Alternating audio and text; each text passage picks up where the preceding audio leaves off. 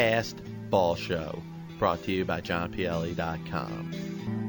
What the you think is my opinion of it? I think it was put that in. I don't.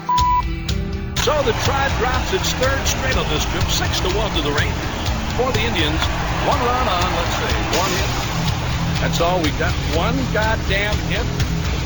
Can't say goddamn on here. Don't worry, nobody's listening anyway. I'm talking about the past, I'm talking about the history, I'm talking about what's great about this game of baseball. There's so much stuff that we can talk about. I would say I wouldn't know, but I would say the reason why they won that is baseball going is the highest baseball sport that has gone into baseball, and from the baseball angle. I'm not going to speak of any other sport. Let me start by telling you this. I have never used steroids, period. Jerry, just remember, it's not a lie if you believe it. This team sucks. Well, he's out. Yes, Brett is out. Look at this. Brett is out. Damon Mack. I'm not in here to argue about other sports. I'm in the baseball business. It's been run cleaner than any baseball business that was ever put out in the 100 years at the present time. Sell the team. Oh, yeah. Thanks for coming back. Hour 2 of the radio program. John Pielli, Past Ball Show. Of course, check out johnpielli.com. Tweet at me at John_Pielli. We keep the program interactive. First thing we're going to do is play an interview I recorded this past week with a former second baseman that played for the New York Yankees, Kansas City Athletics, and Detroit Tigers from the year 1956 to 1967.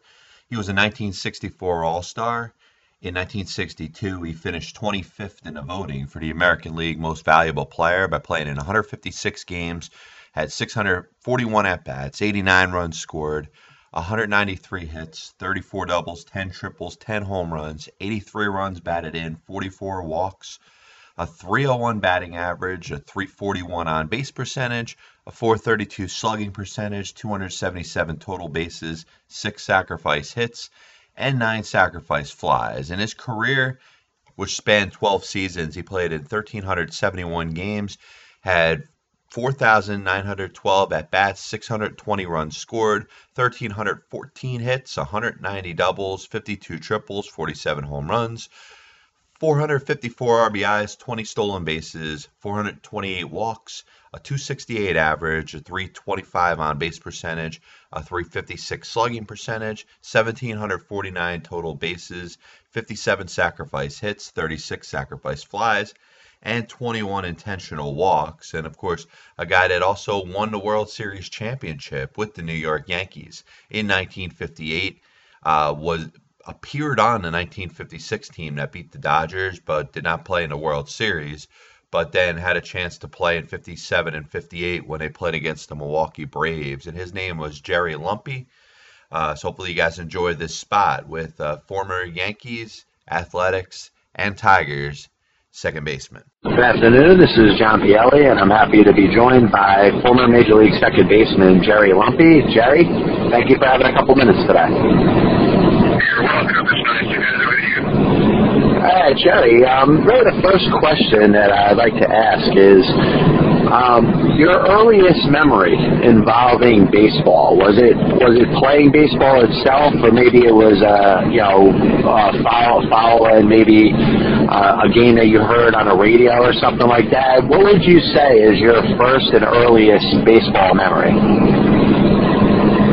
Well, I think I can say for sure that my first memory was listening on the radio to the St. Louis Cardinals. I'm from Missouri, and way back then,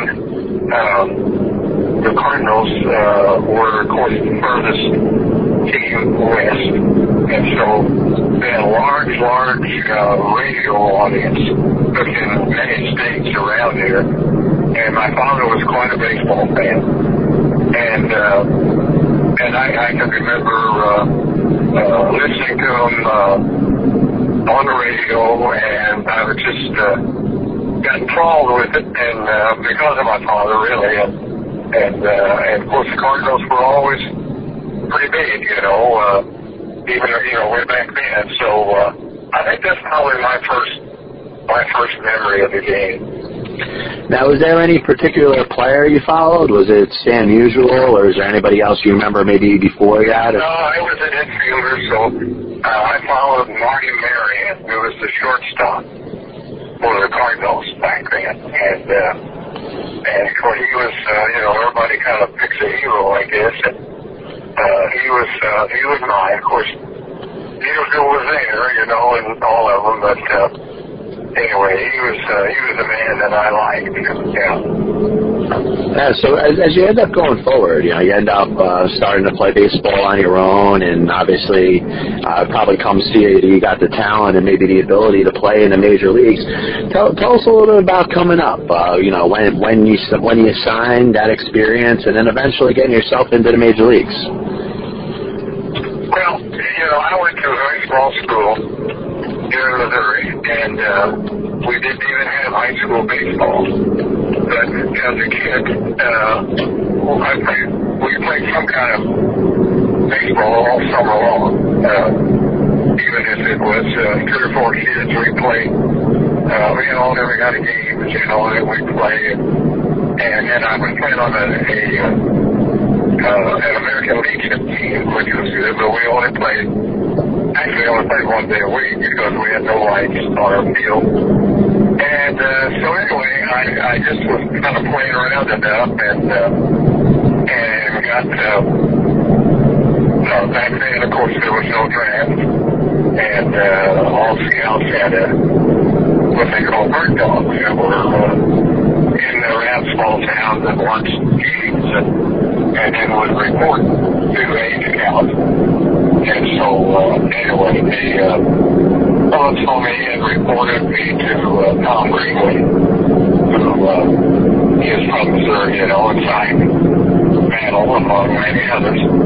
And so he came. I was playing for a team in Sedalia, Missouri, and it was a little older team than Legion. We had kids up to 21 years old, so it was a good experience for me. And so we went to a game, to an all-star game, and Tom picked me up. I think all scouts at that time, because there was no draft and they were trying to sign guys, seemed like they all drove the biggest Cadillac there were and had the biggest white hat on that anybody could find. And so he picked me up, and I was impressed immediately, and we went to the game, and he liked it, and we came home, and I signed a contract. That's it. Yeah, so this guy probably wasn't that hard to find, right, with the Cadillac and the hat? No, he struck out pretty good, and of course he turned out to be one of the top scouts. He signed a lot of people down in this area. Once again, John Pielli here with Jerry Lumpy. Now, Jerry, were you originally a second baseman, or were you playing like a little bit of shortstop? Where were you playing at the time where you were originally signed? Well, I was signed as a shortstop, and that's what I played throughout the minor leagues, really. And then I opened the season with the Yankees in 1956 as shortstop. And then wasn't doing very well. I got sent out. Then I started playing third for the Yankees, and they really didn't know my position was really second baseman. And I didn't really get that chance to play until I got to Kansas City. And Harry Kraft was the manager, and he said, okay, you're going to be my regular second baseman. And I had to learn that this was while the season was on. I didn't have the spring training, but learn how to play it and how to make the double play. So I learned pretty quick before I got killed. And anyway, that's where I should have been all the time. And that was my position, really. Now, once again, John Pielli here with Jerry Lumpy. Now, when you were in the minors, as you were, working your way up to the majors, was there anybody that you look back on and realize was real influential in your development? Anybody that you felt was maybe a mentor or a coach or somebody that really helped you out in your development? Well, although he was a pitcher, a manager I had that really liked me and pushed me was Eddie Lopez. And he was at AAA and AA for a while, and he was he helped me a lot. I mean, not as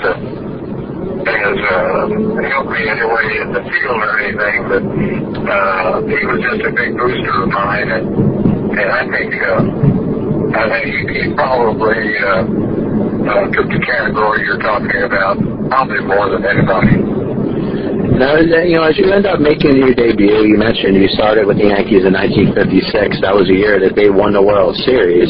But the next year, you end up getting to play in the World Series in 57, and of course again in 58 when the Yankees beat the Milwaukee Braves. Tell us a little bit about that experience and having a chance to be part of a World Series championship. Well, there's really nothing like it really. The atmosphere was big then, but probably not anything like it is today with all the hype and everything and all of the outlets that are covering. But anyway, it was great. And of course, we had two great teams. The Yankees had all those, stars, Madeline, Barron, Bauer, Whitey Ford, and on and on and on. And then you got Milwaukee with all of those, Hank Aaron and Eddie Matthews and Lawrence Vaughn. And, it was just two clubs, really, that were full of future Hall of Famers, And so it was just a great atmosphere. And most of the series went 7 games. They beat us in 57 and 7, and then in 58 they had us down 3 games to 1, and we came back and won the last 3, including the last 2 in Milwaukee. And how better can it get? Exactly. Than that. And so that's just something that the thrill and experience that. It's pretty hard to beat for a young kid like I was 24, 23, 24 at the time. And you just, everything about it was, people ask me, what's your biggest thrill? Well, 14 games there were my biggest thrill, Yeah, of course. 7 each year, yeah. Now, I tell you, what stands out, and of course, if you go back to the Yankees in that time for really the 40s and the 50s as well as the early 60s, is that, they were in it, if not winning the pennant every single year. And of course, you end up getting traded in the 1959 season, and then you end up playing for, Kansas City and eventually for Detroit.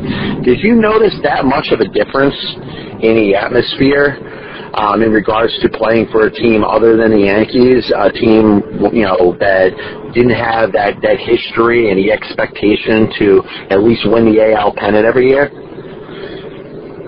Well, you could tell the difference. Of course, there was nothing, electric like Yankee Stadium, but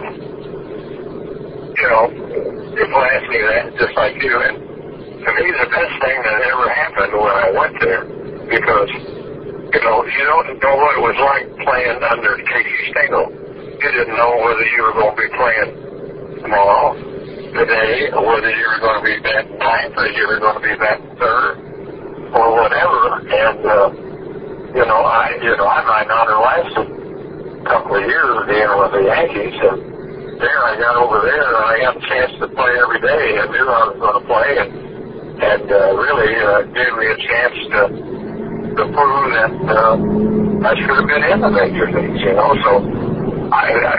that was all fine, the Yankees and everything, and that, the 2 World Series were great.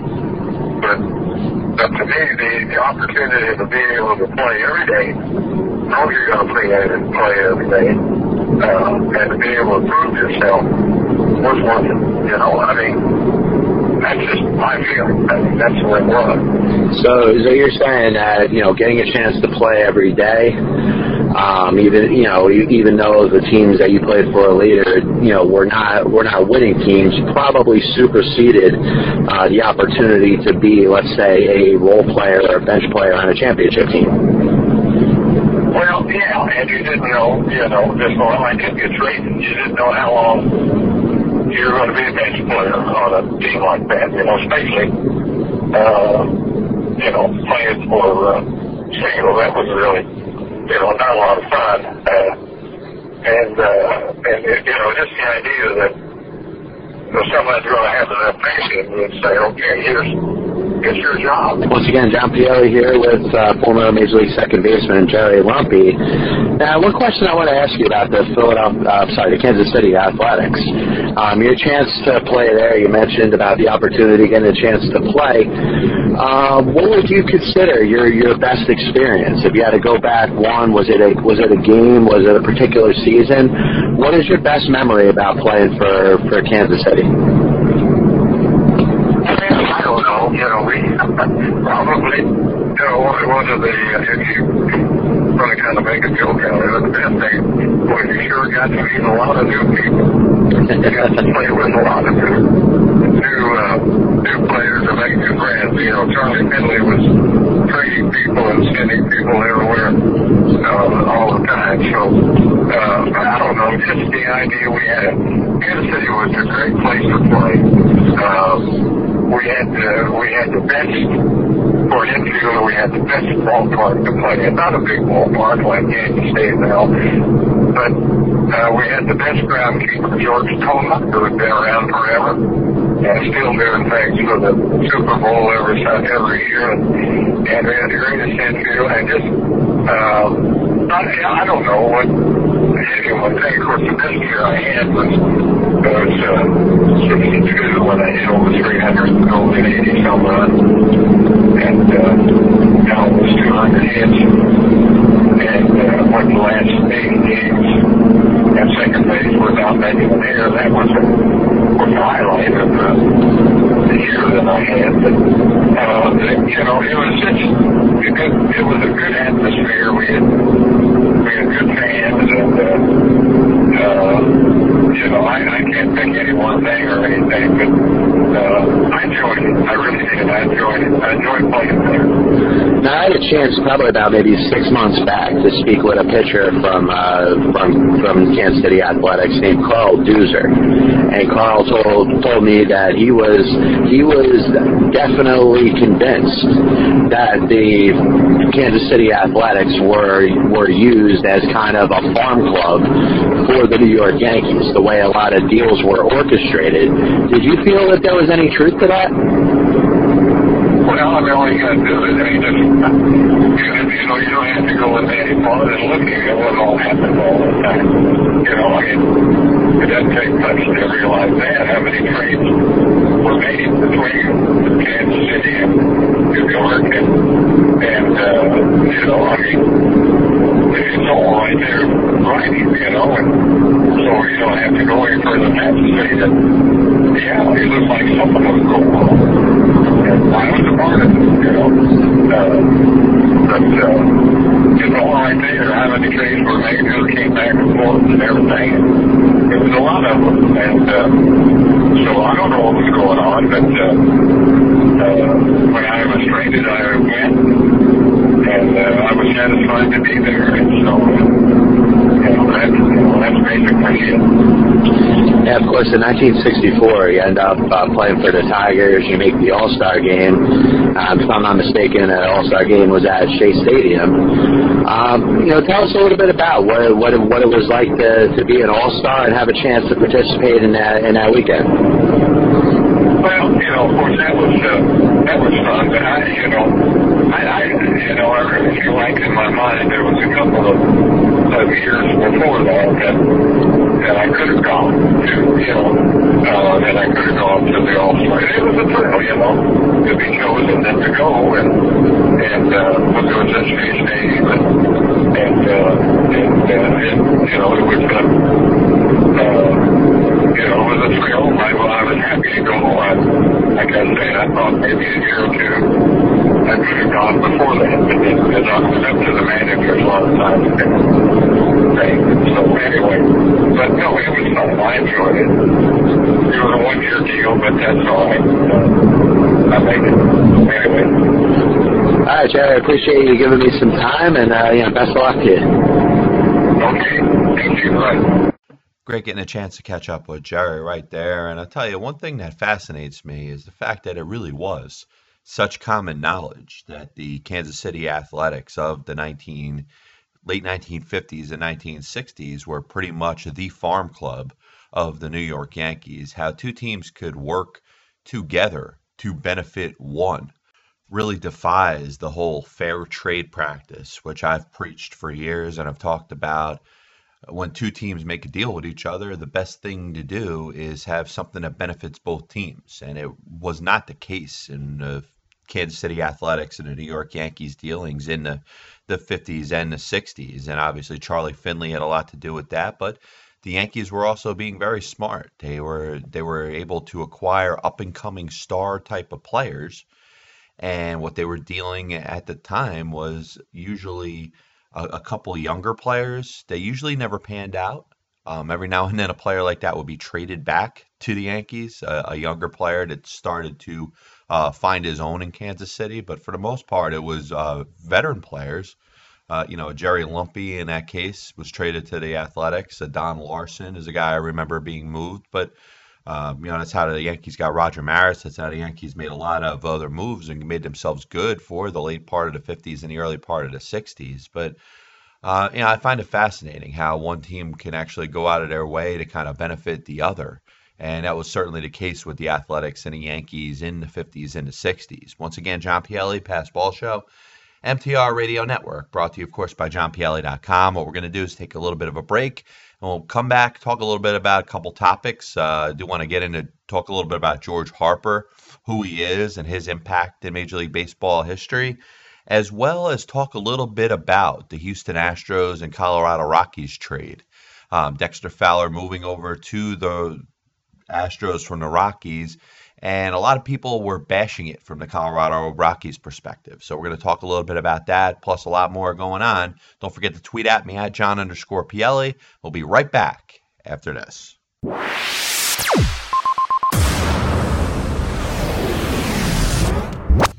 This is Lady E, one of the many broadcasters at MTR Radio. If you're listening to MTRradio.com, fantastic. Que bueno. But if you want to take us with you, we have an app for your smartphone that lets you listen to us 24/7.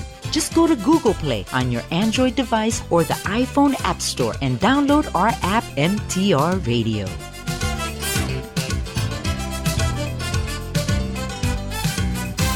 I'm Ron Solpizzi from the MTR Sports Report.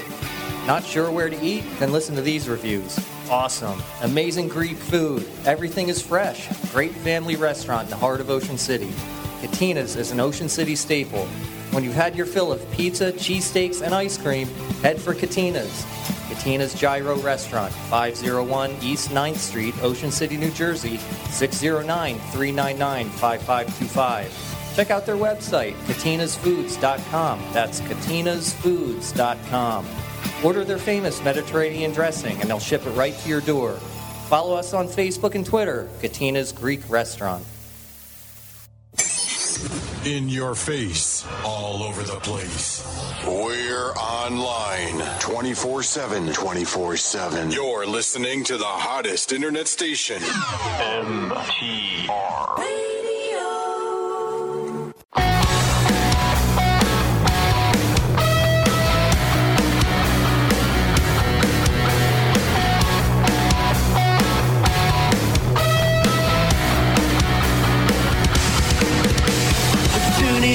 John Pielli's Baseball Show, hosted by a guy called John Pielli. I'm tuning into John Pielli's Baseball Show at JohnPielli.com.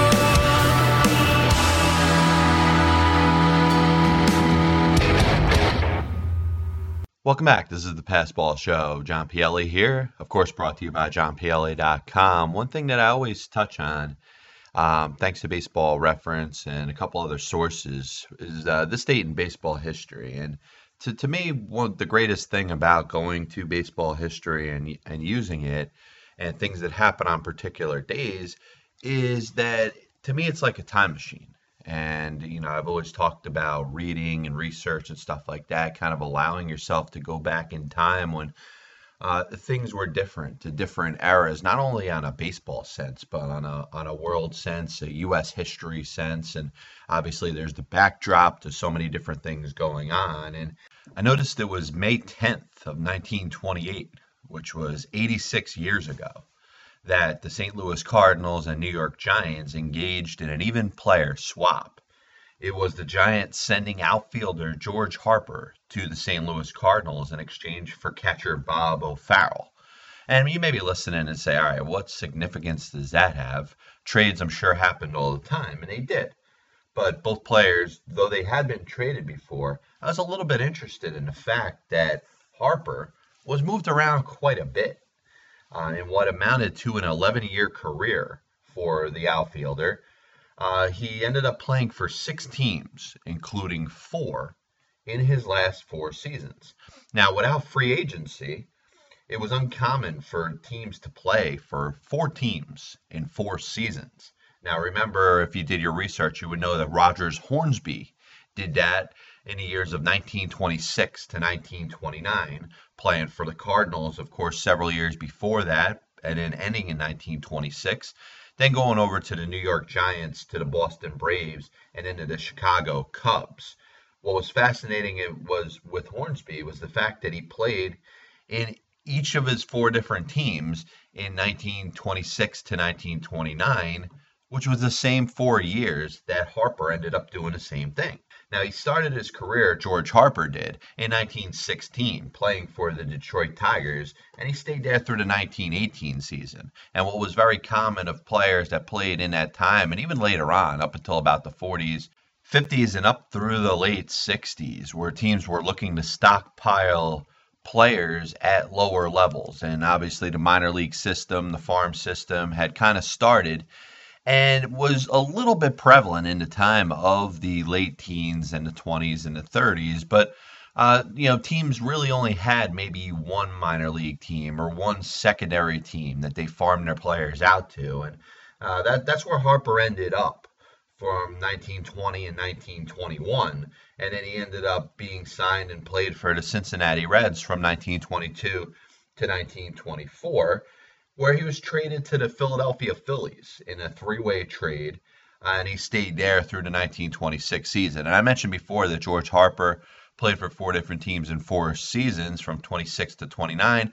The first team he played for was the Philadelphia Phillies in 1926. He was then sent to the Cardinals, where he stayed through the 1927 season. And he ended up playing in a World Series against the New York Yankees. And, of course, the 1927 Yankees, known as Murderers Row, all the runs that they scored, the great team that they had. And a lot of people said I was one of the greatest baseball teams in the history of the sport. And the St. Louis Cardinals were a good team, a very talented team, a team that ended up winning the World Series themselves a year before in 1926, starting their 11 World Series victories. And then after the season, he was sold to the Boston Braves. And actually, this was after 1928, where the Yankees had won the World Series again. But he was sold by the Cardinals to the Boston Braves in the same transaction that saw future Hall of Famer Rabbit Marinville go to the Braves in addition. So Harper and Marinville went over to the Boston Braves,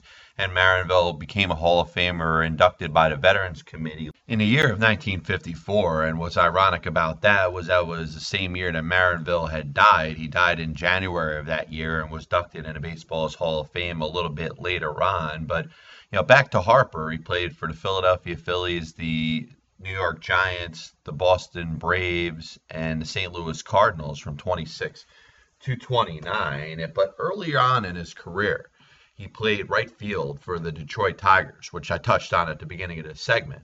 Now, he played with Ty Cobb and played right field right near the tail end of what would be Hall of Famer Sam Crawford's illustrious career. So he kind of took over right field for a little bit after Sam Crawford was kind of near the end of his career when he ends up retiring. Now, during the 1916 season, there's a 21-year-old outfielder by the name of Harry Heilman who was playing for the Tigers, but he hadn't established himself yet. So Harper was kind of rotating with Heilman a little bit until he ended up emerging into what became his Hall of Fame career.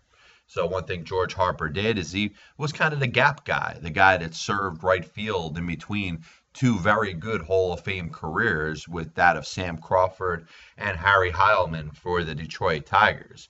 And not only was Cobb with them through the 26th season, but either Crawford or Heilman manned right field for the Detroit Tigers from the years of 1907 to 1929.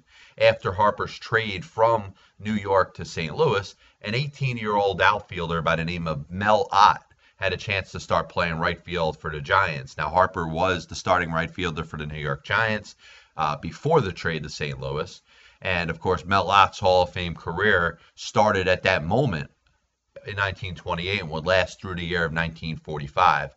Like I said, George Harper was traded 4 times and purchased 1 other time. In fact, there was no known transaction that showed how Harper went from Detroit to Cincinnati, which was something that was very common in the early part of the 20th century and even in part of the 1800s. I mean, you can't look up every single transaction and know exactly how players went from team to team in a time where likely none of us were alive. But George Harper would later manage the El Dorado Lions of the East Dixie League in 1934 and 1935. Something that was also common back then, Harper did stick around in the minor leagues really through about the 1935-36 season, where he did the best he could to try to get himself another shot. But here's a guy that hit .303 for his career in 11 seasons, 1,030 hits in his career.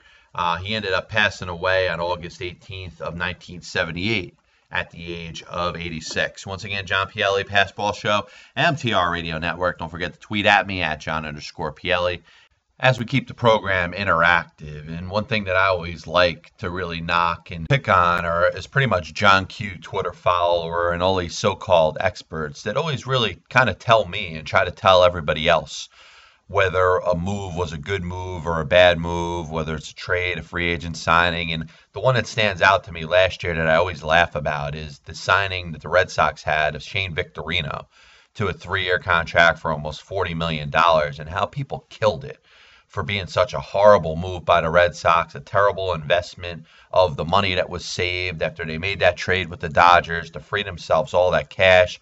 And you go out there and sign an aging player in Shane Victorino for 3 years. And what a terrible job by the Red Sox. And I love the fact that that got thrown back in their face. I may not per se be a fan of the Boston Red Sox or a fan of Shane Victorino, but I was glad to see the so-called know-it-alls, the pompous assholes that really think that they know everything, kind of had it thrown back in their face, because Shane Victorino was a major reason that the Boston Red Sox won the World Series in 2014, went from worst to first, and really made some very important moves, not just with Victorino, but with Mike Napoli and other guys that came in there, and how the chemistry of the clubhouse changed, and how this became a winning ball club. And remember, Victorino, some of his hits in the ALCS and the World Series, obviously without him, the Red Sox do not win the World Series. So much for everybody that thought that was such a terrible move by the Boston Red Sox.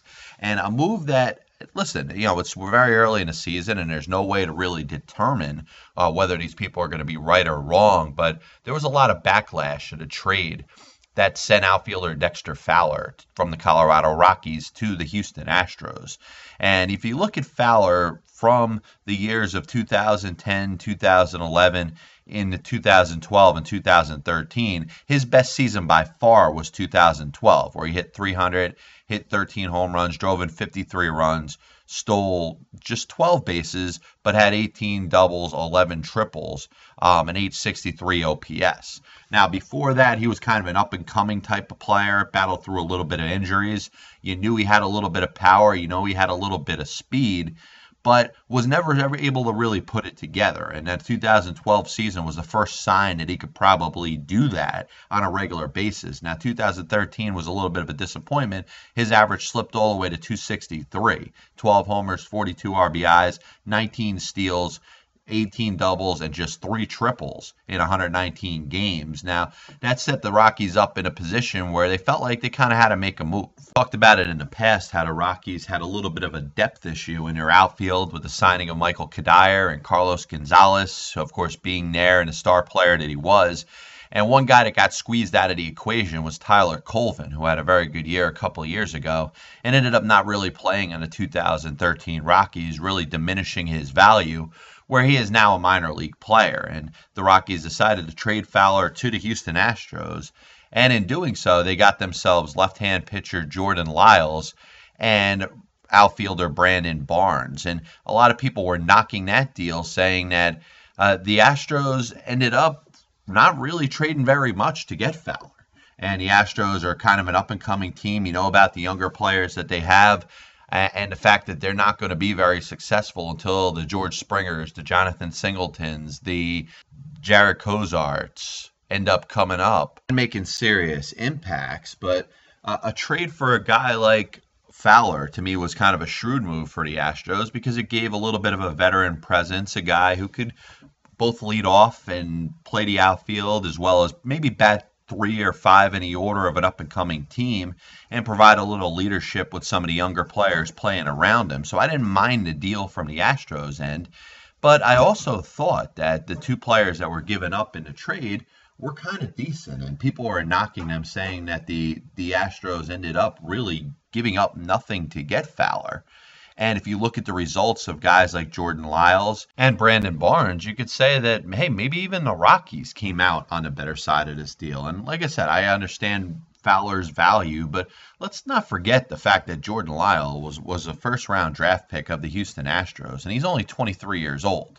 Here's a guy that, yes, has pitched to a 5+ ERA at age 20, 21, and 22 with the Astros, but may have been better suited pitching in the minor leagues, and the results have been good this year. He's 5-0 with a 2.66 ERA and 8 starts, by the way, pitching his home games at Coors Field in Colorado. And listen, I think Jordan Lyles has a chance to be a decent pitcher, if not a very good pitcher. Remember guys like Julius Chassin and Jorge De La Rosa and Juan Nicasio and Tyler Chatwood are all guys that are going to get a good enough look. But a guy like Jordan Lyles has a chance to be a pretty good pitcher, and I think getting him in a trade for Dexter Fowler was not necessarily a bad move.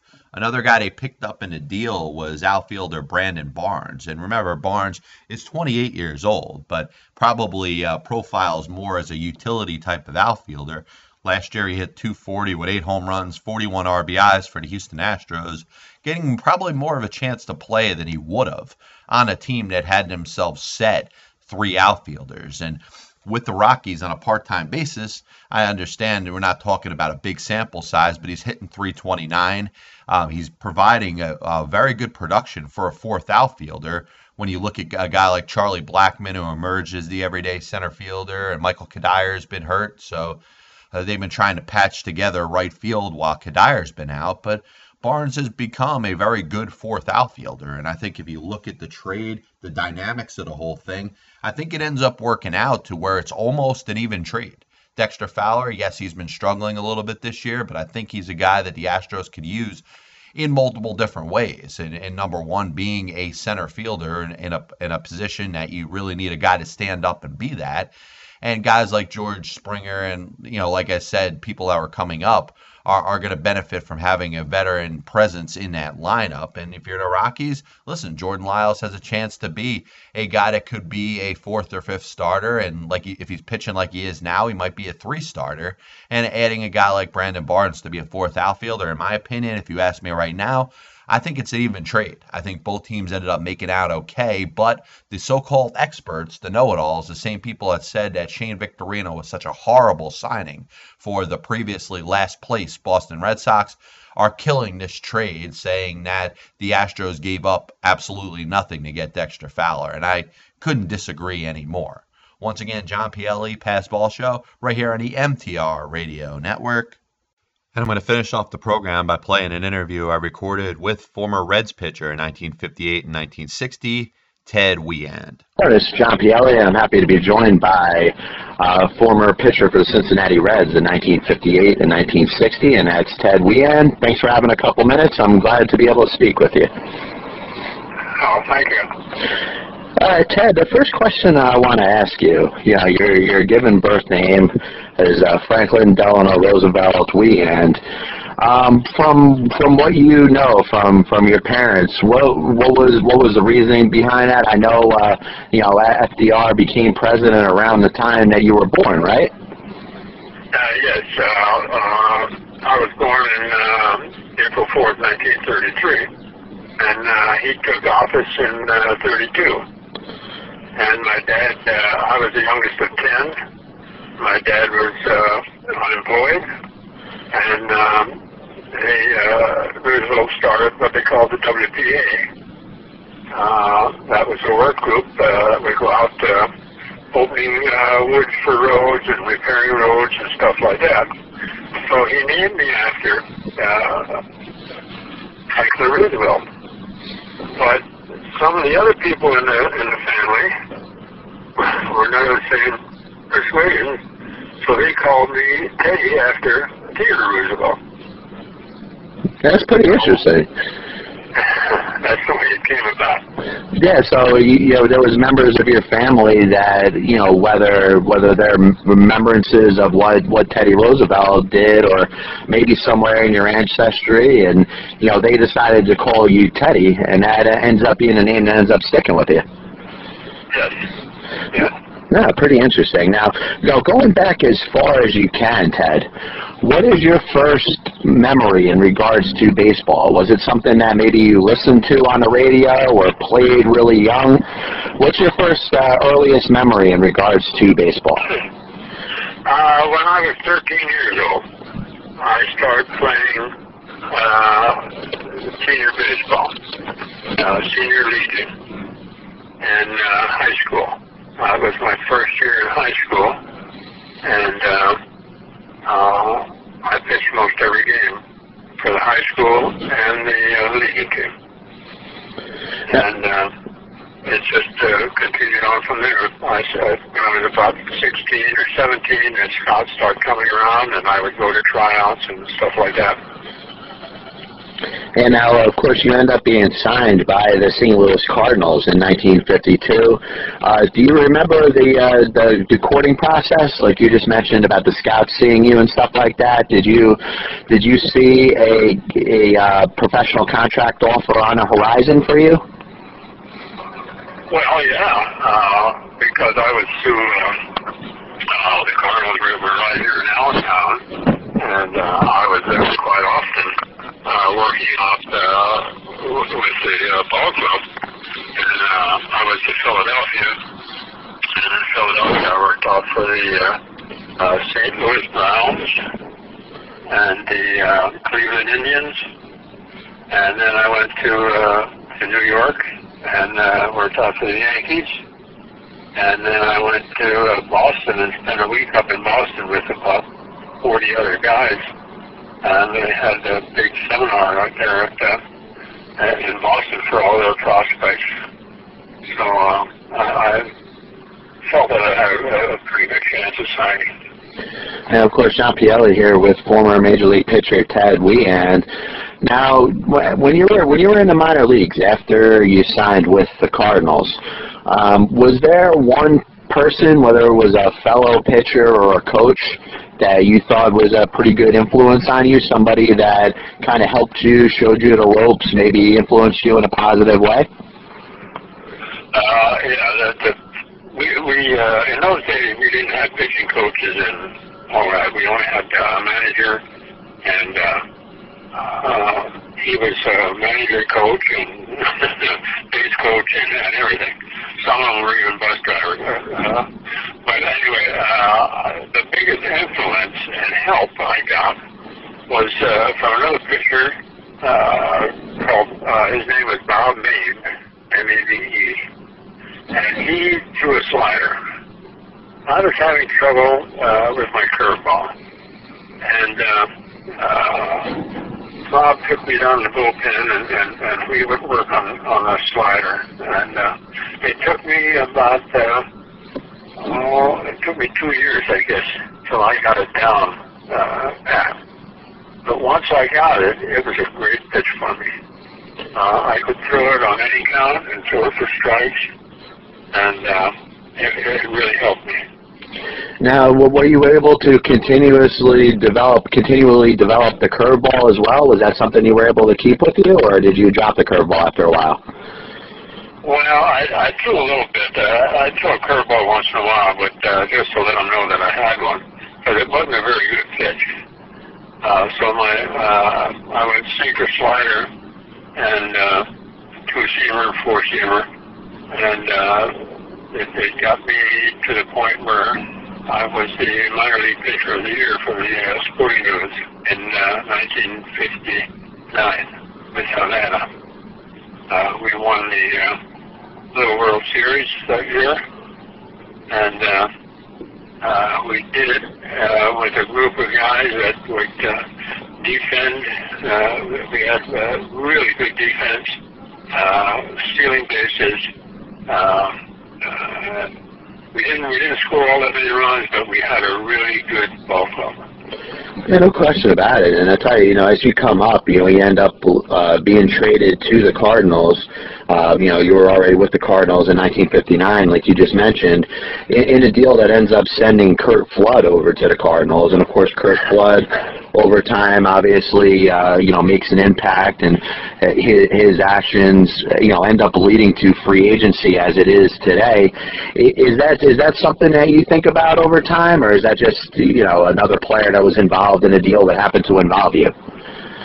Well, it was Marty Katina and Willard Schmidt and I were traded for Flood and another outfielder. And at the time, when we were traded, I didn't even, I knew he was an outfielder, for Cincinnati, but I didn't know the man. And all this, like you say, free agency came along afterwards. In fact, it came along after I was out of baseball. Yeah, of course. And once again, John Pielli here with Ted Wean. Now, what do you remember about your Major League debut? Game for the Reds in 1958, you pitch a couple innings, you give up a couple runs.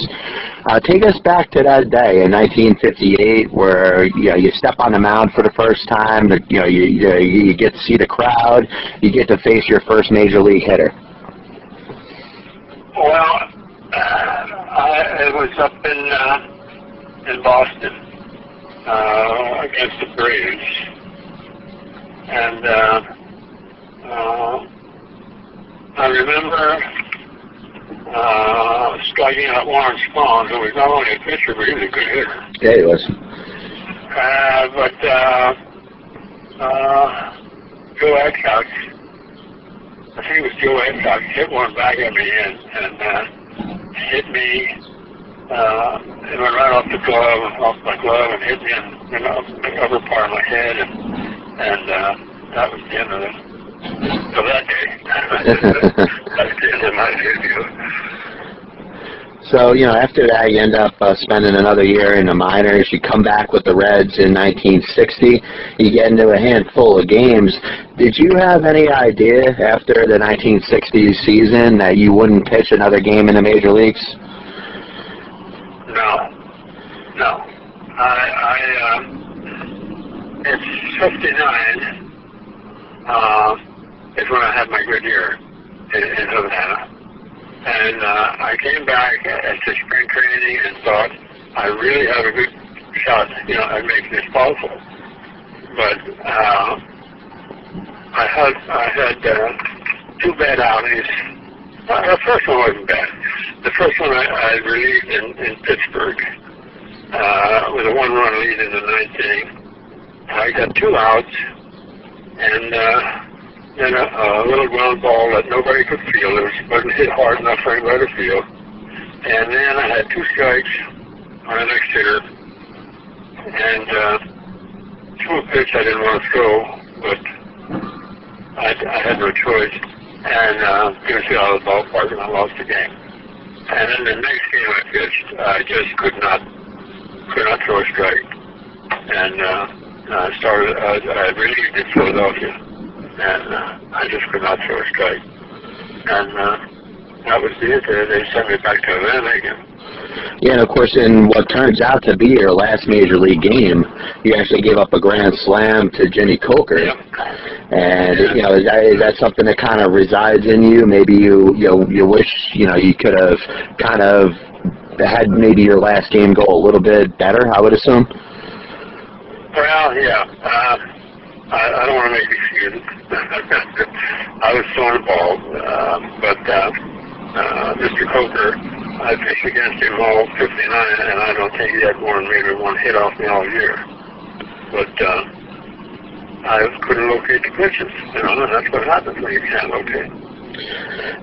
Now within your games that you pitched in the major leagues, you obviously faced some good teams with some good players. Was there any one star player that you remember facing that's always going to stay with you? Well, in spring training, I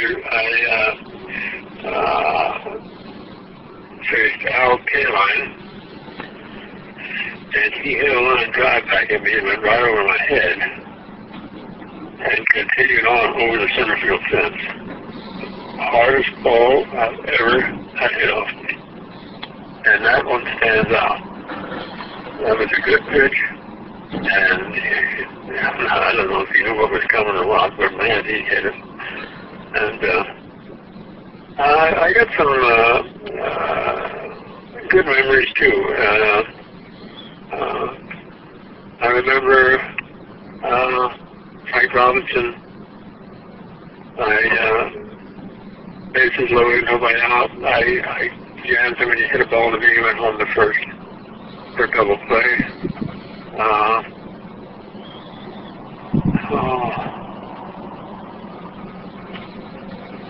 I don't remember too many games.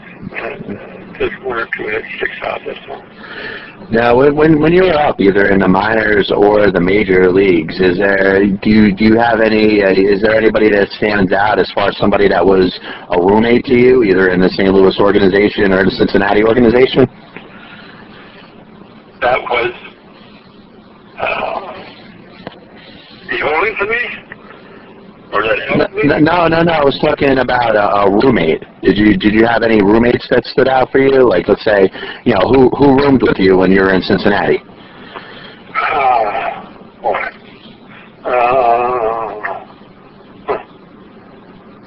Well, I roomed with Claudio Osteen. Okay. And but that was only one year, and it was only for a few days, really. I was in Cincinnati, and my wife and I got an apartment there. It was only while we were on the road that I roomed with anybody. Okay. So now going back in your entire professional career pitching, you mentioned the season you had in 1959, a very, very good season, probably the best that you had as a pro. Is there any one moment that stands out, going back all these years later, Ted? Well, I once pitched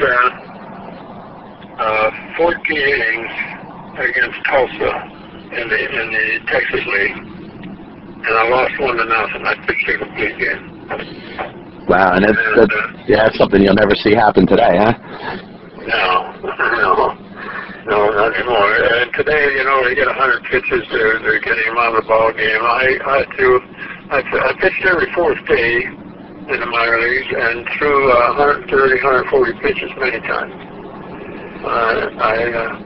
Of course, maybe that helped shorten my lifespan in baseball too, because when this happened, I hadn't pitched in a game for 6 weeks. And then I went down to AAA and it just snapped. My elbow just snapped. And that was the end of my career. So throwing all them pitches, sure it didn't do me any good. All right, Ted, I appreciate you having some time, and like you said, I really appreciate you giving me a couple minutes. Yeah, it's good talking to you. Big thanks to Barry Lyons, Jerry Lumpy, and of course Ted Wean for being part of the program today. We'll see you next week on a Pass Ball Show, brought to you by JohnPielli.com. Rock over London, rock on Chicago, the heartbeat of America. That's today's Chevrolet.